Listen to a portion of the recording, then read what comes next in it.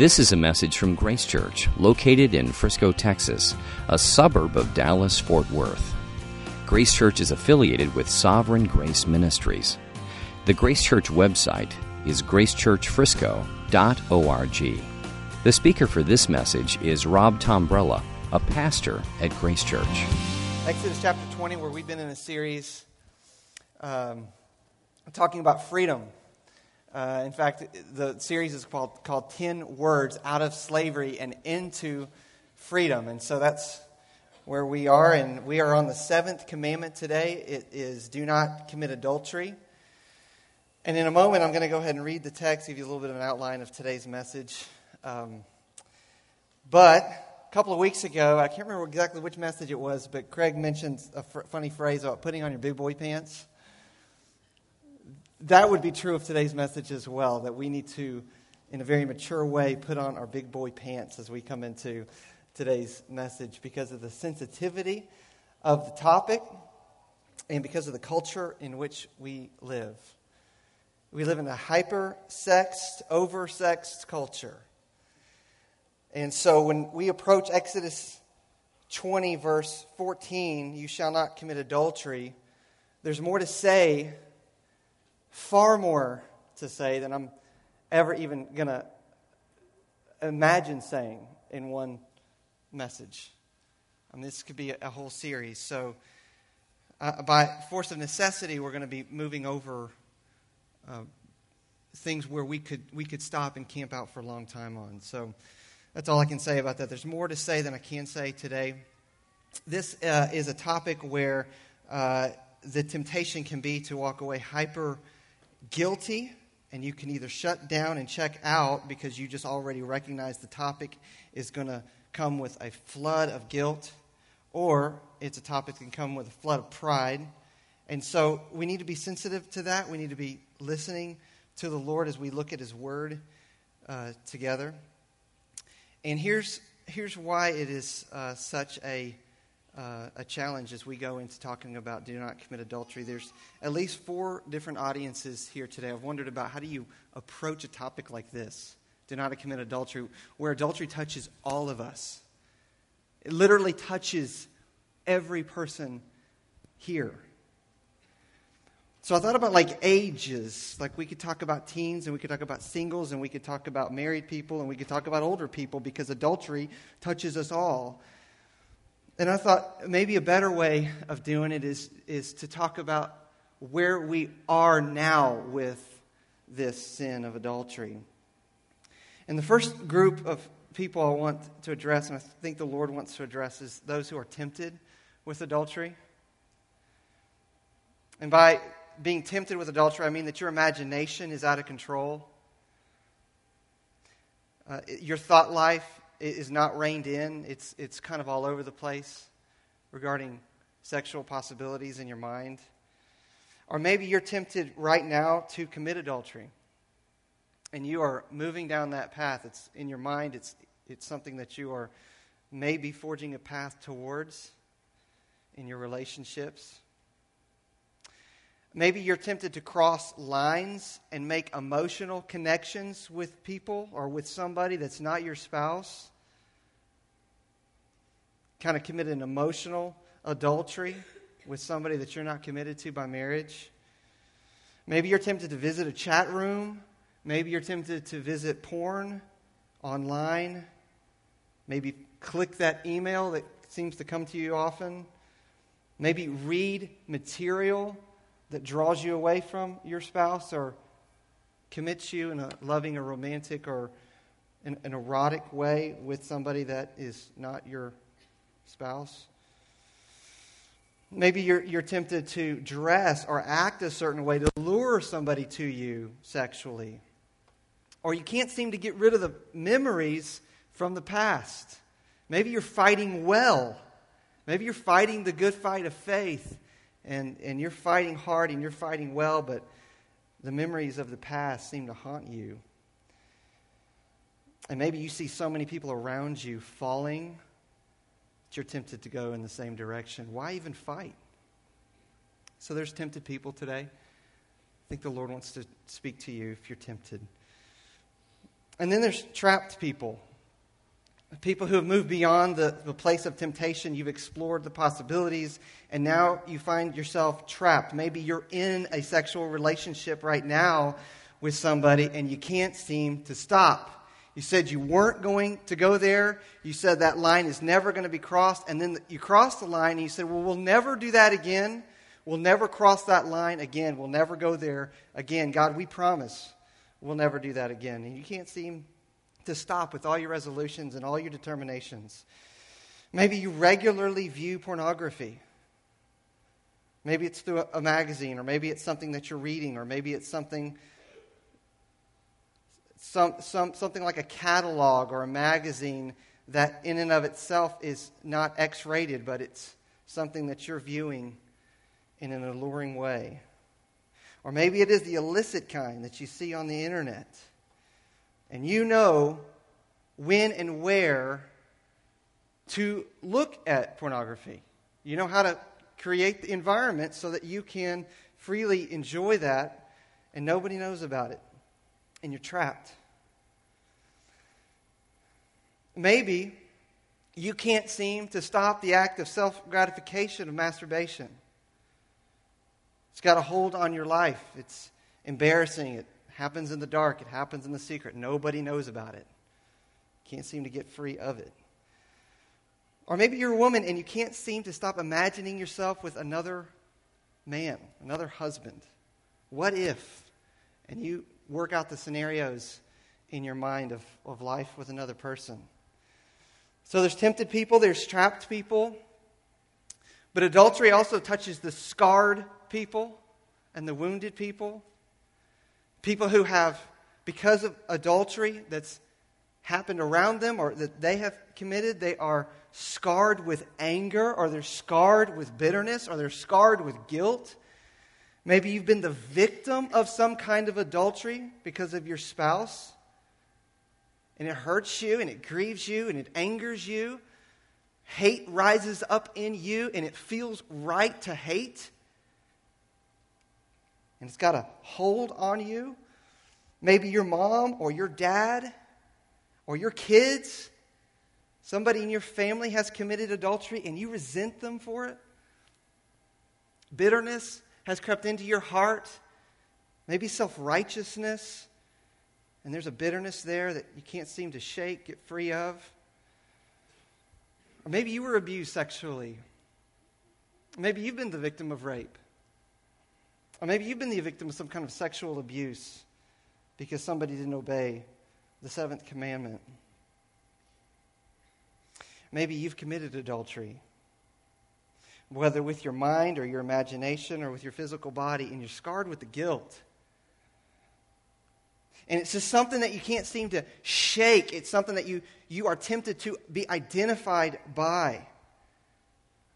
It has a scarring effect on your heart. You long to be free, you long to worship, and yet the scars remain. Sexual immorality of our past seem like a little different than other sins to leave scars that are really challenging to shake. So tempted, trapped, scarred, and the proud. Those today who are saying right now, this could never happen to me.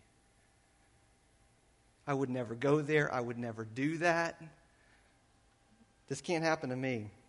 And the only thing I want to say to the proud, and we'll come back to the tempted, trapped, and the wounded, is just echo what Paul said in 1 Corinthians 10. Let anyone who thinks that he stands take heed lest he fall. Take heed. Recognize that as pride and self-righteousness in you, and stand against that and cling to Christ. So, I want to read the seventh commandment, which is in verse 14, in its context, and then pray, and then get started. Verse 1 of chapter 20, and God spoke all these words, saying, I am the Lord your God, who brought you out of the land of Egypt, out of the house of slavery. That's what he wants Everybody to be galvanized by the truth of being brought out of slavery and into freedom. You are now my people. Therefore, the commandments flow from there. Verse 3, you shall have no other gods before me. You shall not make for yourself a carved image or any likeness or anything that is in heaven above or that is in the earth beneath or that is in the water under the earth.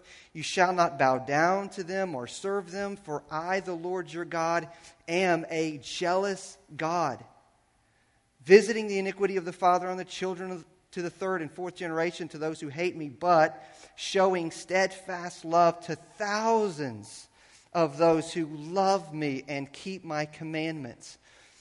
You shall not take the name of the Lord your God in vain, for the Lord will not hold him guiltless who takes his name in vain. Remember the Sabbath day, keep it holy. 6 days you shall labor and do all your work, but the seventh day is a Sabbath to the Lord your God. On it you shall not do any work, you or your son or your daughter or your male servants or your female servants or your livestock or the sojourner who is within your gates. For in 6 days the Lord made the heavens and the earth and the sea and all that's in them, and rested on the seventh day. Therefore the Lord blessed the Sabbath day and made it holy. Honor your father and your mother, that the days may be long in the land that the Lord your God is giving you.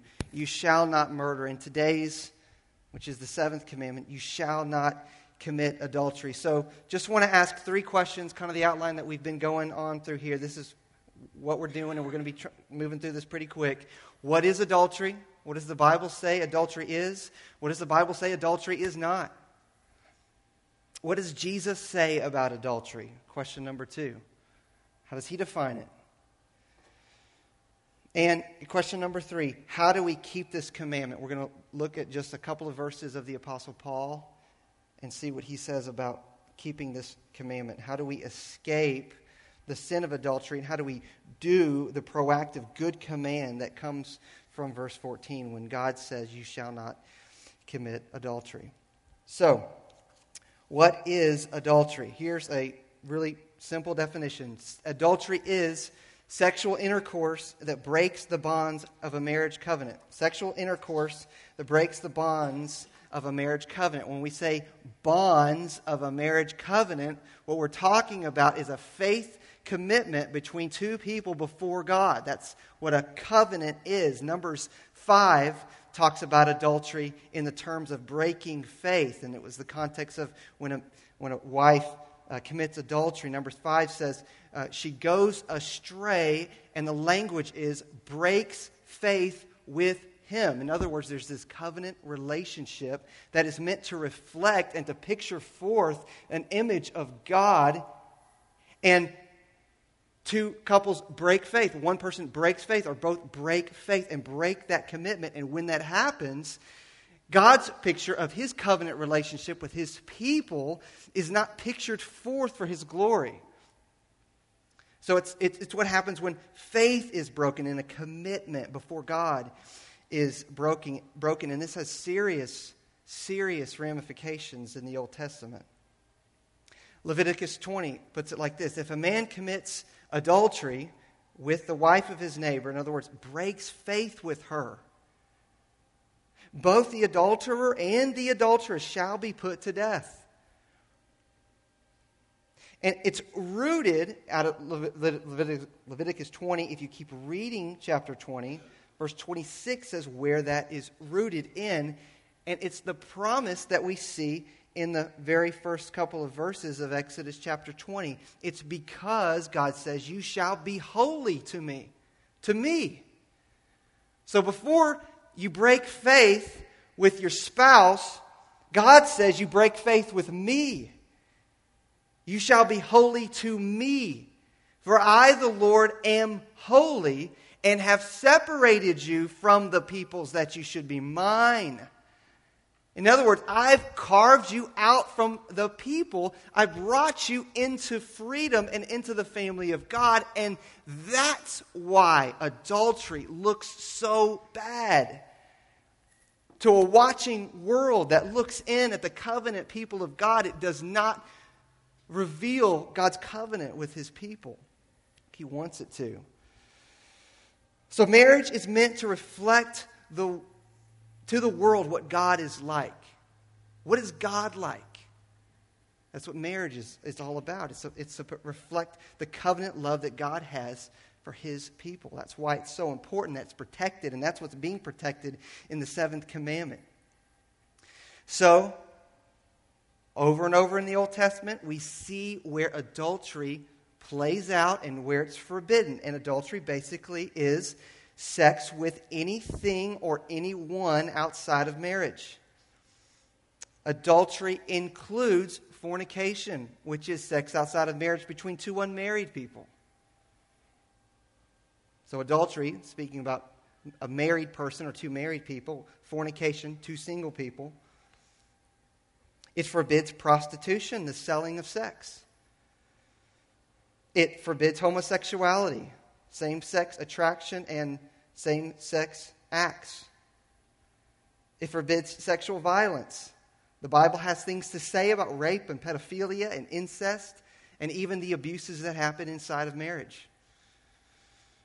So there's certain things about sex that God hates and God forbids.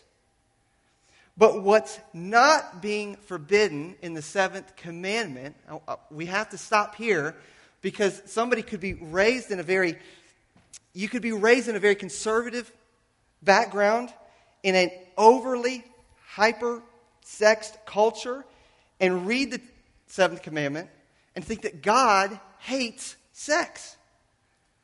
And it needs to be said that God does not hate sex, and He's not forbidding sex here, because one reason is that God created sex.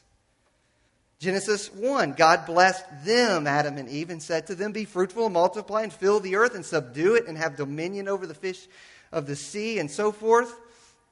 And God saw everything that He made, and that includes sex, and behold, it was very good. So God creates it.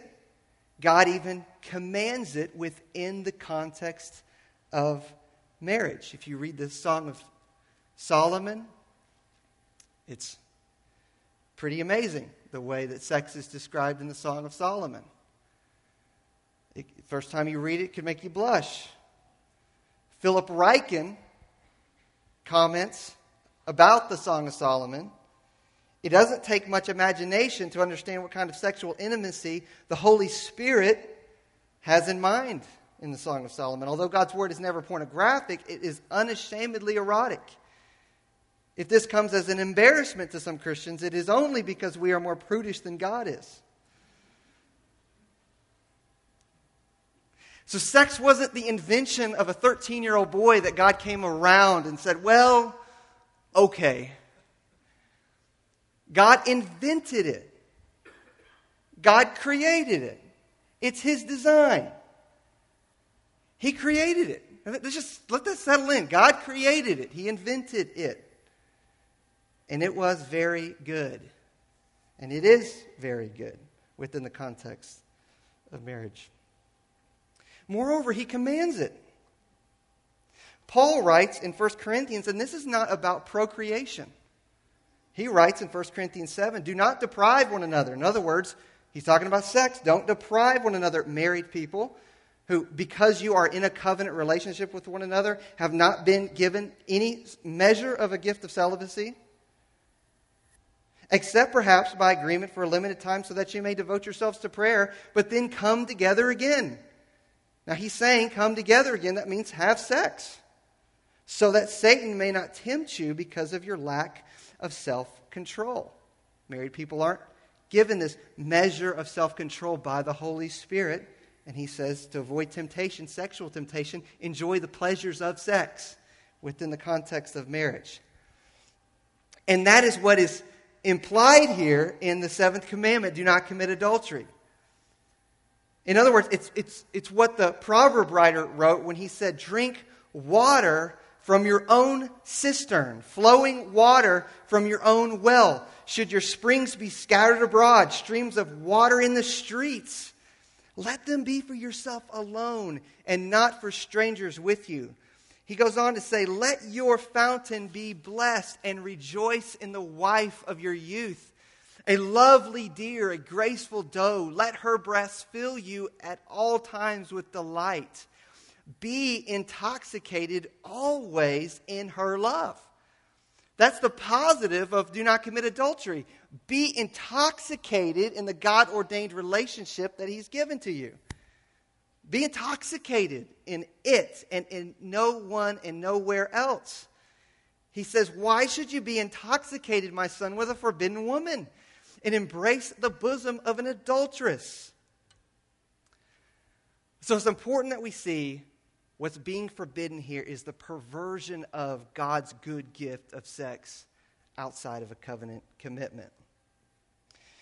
And here, where we are, is kind of where they are, is we are really good, or I should say the people of God are, and we get a rule, we get a command, and we begin to ask the questions of how far can I get to the line of adultery without going over the line. Have you ever played that game? Anybody playing that game now? It's games we play with laws and rules. We all play this game, okay? No exception to the rule. We all play this game. How far can I get to the line without crossing over the line and committing adultery? Well, let's look at what Jesus says about the line. Matthew 5:27, I'll read it. You don't have to turn to it, but it's in the Sermon on the Mount. And we saw last week what Jesus does at the Sermon on the Mount is He takes a bunch of legalists, which we are all by heart, and He ramps it up to make sure that nobody thinks, I'm free from this. I'm not an adulterer. And Jesus says in Matthew 5:27, you have heard that it was said, you shall not commit adultery. But I say to you that everyone who looks at a woman with lustful intent has already committed adultery with her in his heart. So there, Jesus is defining what adultery is. It's not just something that takes place with your physical body. Before it's something that takes place with your physical body, it takes place in your heart. It takes place in your mind. It takes place in your emotions. And it takes place really when we leave God and depart from God and commit spiritual adultery with Him first. So it's lustful intent. So adultery is not just the act of adultery, it's lustful intent, which is why I started with the tempted and the trapped, with the pornography and the imaginations. Because lustful intent is whenever we look at someone to imagine the sexual possibilities. We're talking about intentionally looking at or imagining someone to imagine the sexual possibilities. And here is where we get into today's culture. Things about today's culture that must be said so that we understand lustful intent well, because lustful intent is big business. It's huge business all around the world. It's huge business in America. It's making all kinds of money right now. Lustful intent is huge. In his book, Wired for Intimacy, How Pornography Hijacks the Male Brain, William Struthers says the sex industry, and he does not define that just by the pornography industry, the seedy, dark pornography industry, but in the sex industry in itself, all allurement that sells, all the sexuality in the culture that sells. You just walk through the mall. That's what he's talking about. Everything that's being promoted and sold via sex. The sex industry preys on two sets of people: the consumers, the buyers, and the consumed, those involved in its production.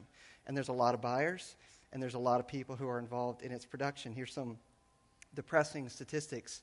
A full 12% of websites on the net are currently pornographic. That doesn't mean all the others that in some way can be alluring, but are manifestly pornographic, 12%. A quarter of search engine queries, around 68 million a day, are related to pornography. There are some 116,000 searches for child pornography daily. This is a depressing side statistic, Sunday is the most popular day for viewing porn online. Isn't that interesting? The average age at which child first sees porn online is 11. I think that was about the age I was. Maybe 10. Maybe 9. Hardcore pornography. I think I was 9 or 10. 20% of men and 13% of women say they have watched porn online while at work. The pornography industry, $57 billion worldwide, $12 billion in the U.S., has larger revenues than Microsoft, Google, Amazon, eBay, Yahoo, Apple, and Netflix combined. What do you think that does on a culture of young men as they're approaching marriage? And women. Whoa. We almost just flew past women. Almost just made a whole little insert there just addressing the men. Where pornography now is not just men. Women are tempted by pornography. You might be tempted by lust via pornography as a woman. What do you think that does to young men and young women as they grow up and they are approaching marriage? Well, Tim Challies, in his book, Sexual Detox for the Single Man, and he has one for the married man, says that it does this. He uses the language, it pornifies the marriage bed. So people come into marriage with these expectations of what sex is and these perversions of what sex is about, and it loses its tenderness, it loses its love, it loses its joy, it loses its selflessness, which is what sex is and how it's pictured in Scripture as selfless and tender and loving. And it creates something that's violent, something that's degrading, something that never satisfies, something that is ultimately very selfish. And he says that men especially are going into marriage, pornifying the marriage bed and seeking to subdue the personalities of their wives. So, pornography is big business. Lust is big business, and it's all around us. So, a great question for us in this culture, knowing that that's the milieu that we live in, that's how we walk, and that's the air that we breathe. It's everywhere. You can't escape it. Lest you think, I'm just going to throw up the walls around me, and I'm going to throw up every wall I can around my kids. That could be a real subtle temptation, and that could actually have a negative effect of creating an allure with our kids. Instead of teaching them the freedom that we have in Christ and the expulsive power that comes in knowing Jesus, we can try to somehow manage it. And I'm for walls. Trust me, I'm all about putting up walls. But we can say, well, I'll just put up enough walls around me and around my family that I'll be unaffected by what's around me. And you're not. Jesus says, clearly, you've all broken this command. All of us. Every person in here has already broken this command. And you might have the most walls up around you that you know, and yet you can break the commandment inside the walls. So how do we escape the sin of adultery? Let's turn to 1 Corinthians 6, and this is how we'll close. 1 Corinthians 6. And we're going to look at verse 9. And it's important that we look at Corinthians. I mean, it's actually helpful that Paul's writing a letter to a church that is affected by sexual immorality, and he's helping them to define what sexual immorality is and how Christianity is observable, and that Christians ought not to be trapped in pornography or trapped in sexual immorality. And he wants them to see that there is such a thing as sexual immorality that can persist in the church, and to be freed from it. Be freed from it. And here's what he says in verse 9. He says, chapter 6, verse 9, he's just made a case about fleeing sexual immorality. He says, do you not know that the unrighteous will not inherit the kingdom of God?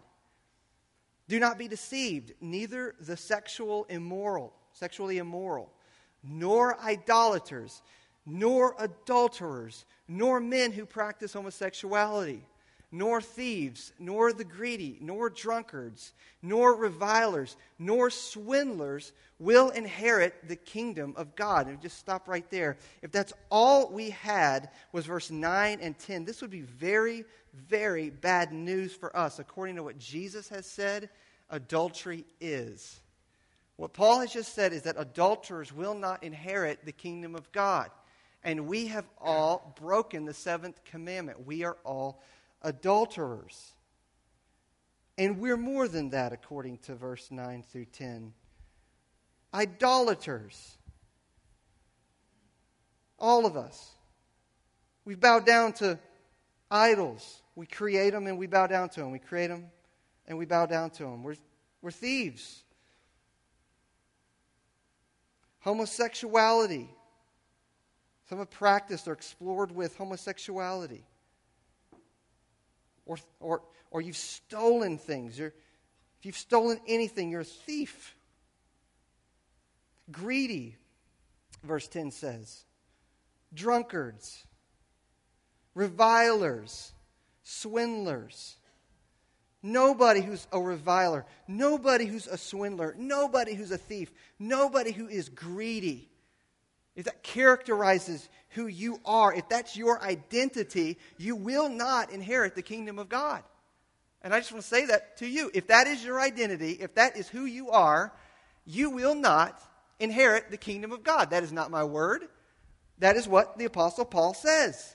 If that's who you are, you're not going to inherit the kingdom of God. And that's what he's saying to a church that's flirting with sexual immorality and not calling sin. But that's not where he stops. He says in verse 11, and such were some of you. Take your pen or your pencil if you do this kind of thing, and you can circle the word were, because he's going to say that word again and again in just one verse. He says, and such were some of you. In other words, there's been a huge transition in your life, Corinthians. You were this, and such were some of you. In other words, he knows some of the history in the past of everybody, of the people there, and everybody can identify, that was me. I was this. I was a reviler. I was a swindler. I was an adulterer. I was a murderer. I was an idolater. And Paul says, and such were some of you. In other words, this was who you were. This is your identity. This is exactly your reputation. This is what you were. But you were washed. You were sanctified. You were justified. You notice the language? Past tense. Something has happened in the Corinthians that creates a past tense situation with a former identity of being a reviler and a swindler and murderer and an idolater. And now he says, not anymore. This is what you were, but now you are washed. That's the language of purity. You are pure. You're purely washed. You're clean. You were sanctified. That's being set apart. You were sanctified. You were justified. You were legally declared righteous. That's a word of holiness. You, he says to the Corinthians, are clean. You are set apart. You are holy. You're holy. That's why he can call them saints. Call people who are struggling with sexual immorality, and he can address them as saints, because saint means holy. You're holy. And he says you're holy in something. You can highlight, circle, underline the word in and by. You're holy, you're sanctified, you're washed in the name of the Lord Jesus Christ. Here's good news. How does washing come? How does sanctification come? How does justification and legal holiness by God, a declaration over revilers that you're holy, how does that come? It comes in the name of the Lord Jesus Christ. What does Paul mean that freedom is in a name? What does he mean by that in verse 11? What he means is Jesus is the only one who ever pulls off the seventh commandment.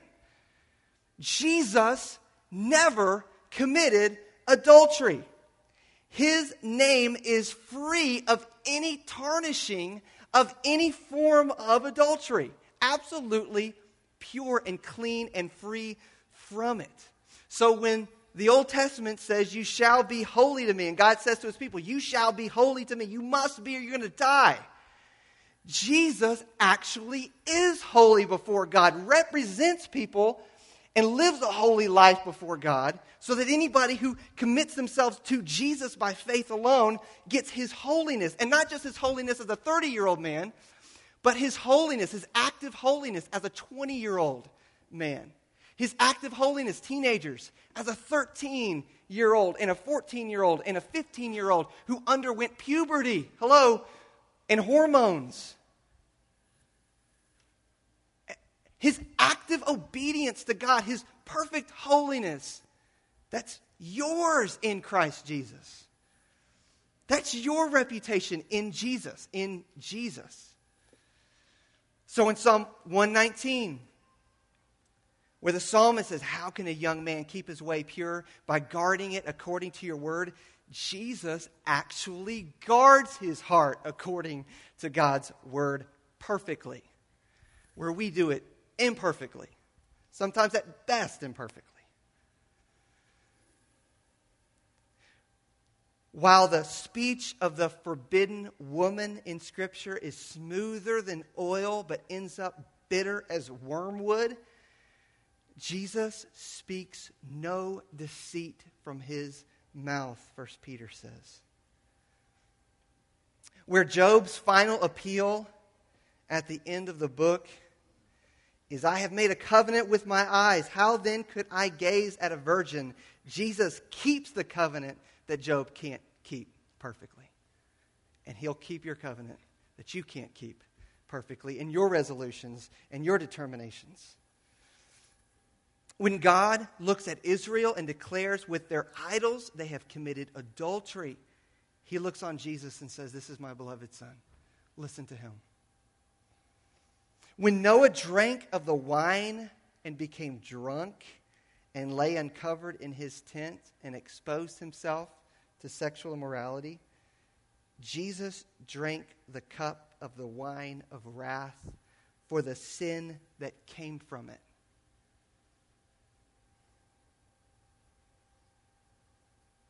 When Lot and his wife weaken in their resolve, God says, flee Sodom. Jesus later says, remember Lot's wife because she weakened. Jesus continued entrusting himself to the one who judges justly. When David fails to go out into the battle, do you remember the story in 2 Samuel? And he sent Joab. Jesus sets his mind on the things of God and will rebuke his closest disciple when he tries to deter him from the cross to bear the shame of sexual sin. When King David falls because he looked at Bathsheba and one sin led to another sin, led to another sin, led to another sin, and then the tailspin happened. You ever been in the tailspin? Anybody in the tailspin right now? Feel like you're sinking down in the tailspin? And then he's confronted by his sin and he repents and he prays, God, hide your face from my sins and blot out my iniquities. Jesus is the King that prays, Father, forgive them.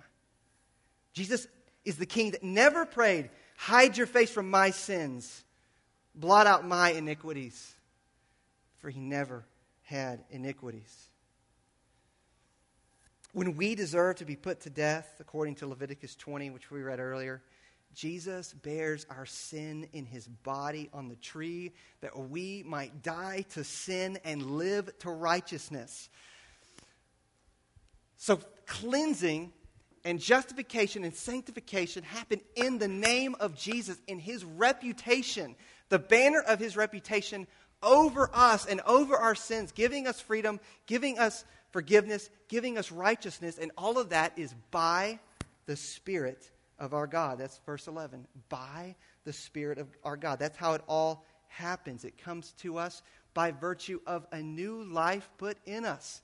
Jesus goes into the tomb to pay for all of our sin, including sexual sin, and he comes up out of the tomb. He comes up out of the grave in new life to give us new life, to set us literally free, to become in us new life and new power and new ability so that we are never overcome by the sin of sexual immorality.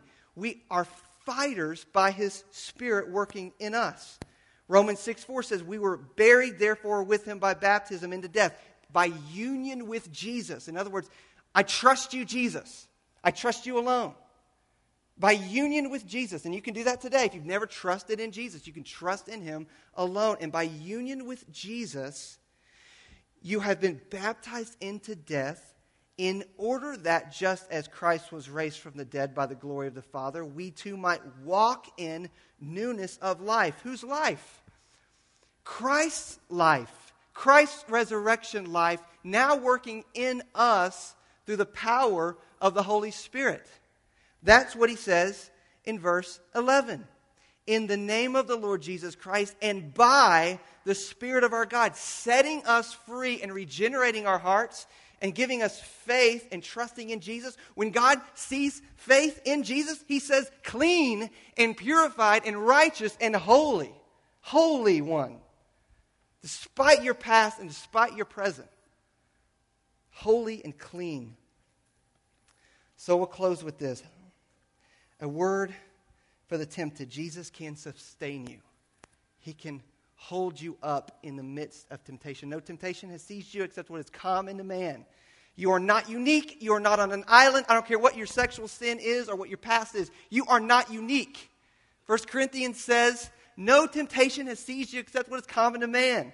I honestly think one thing about sexual immorality and committing a particular sin of sex in our past is that we believe that we are unique. Nobody else has ever done this. In fact, we might believe that lie.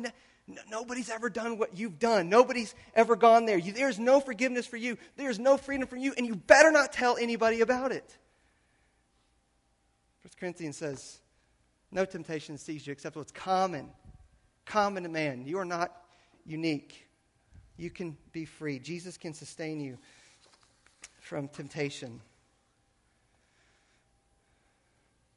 Singles, you're not denying yourself life's greatest joy while waiting for marriage or if you never choose to marry. The greatest joy, according to the Apostle Paul, is knowing and seeing Jesus, walking with Jesus, living with Jesus, seeing his glory laid out in Scripture.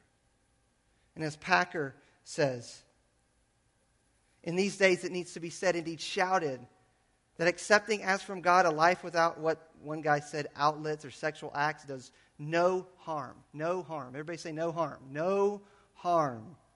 Nor does it necessarily shrink one's humanity. He says, after all, Jesus, the perfect man, was celibate. And Paul, whether bereaved, deserted, or never married, lived single throughout his ministry. Jesus can sustain you. He can help you. If you're trapped, Matthew 5:29, Jesus says, if your right eye causes you to sin, tear it out. You know that passage? Tear it out and throw it away. It's better for you to lose one of your members than your whole body be thrown into hell. If your right hand causes you to sin, cut it off and throw it away.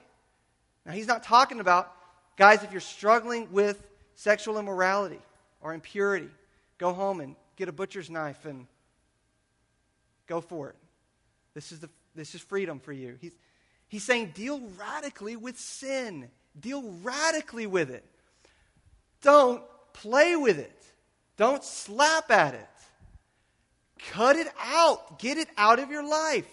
Whatever it is. If it's the TV, get it out of your life. If it's the cable, get it out of your life.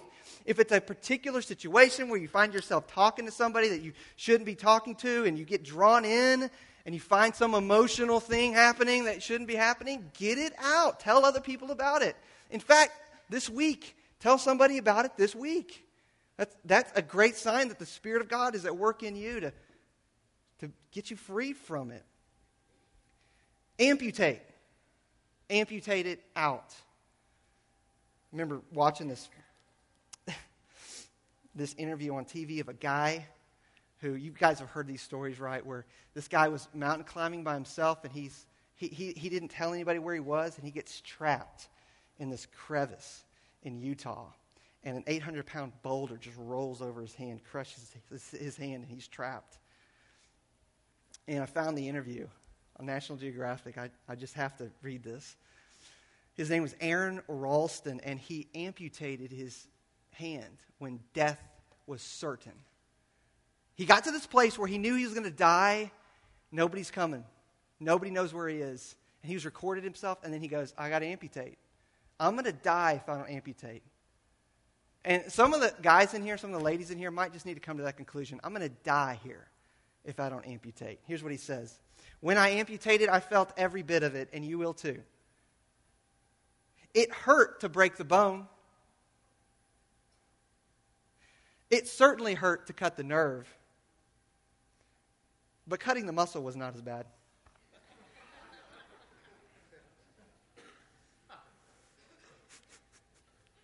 Isn't that awful? Overall, it was 100 times worse than any pain I've ever felt. It recalibrated what I'd understood pain to be.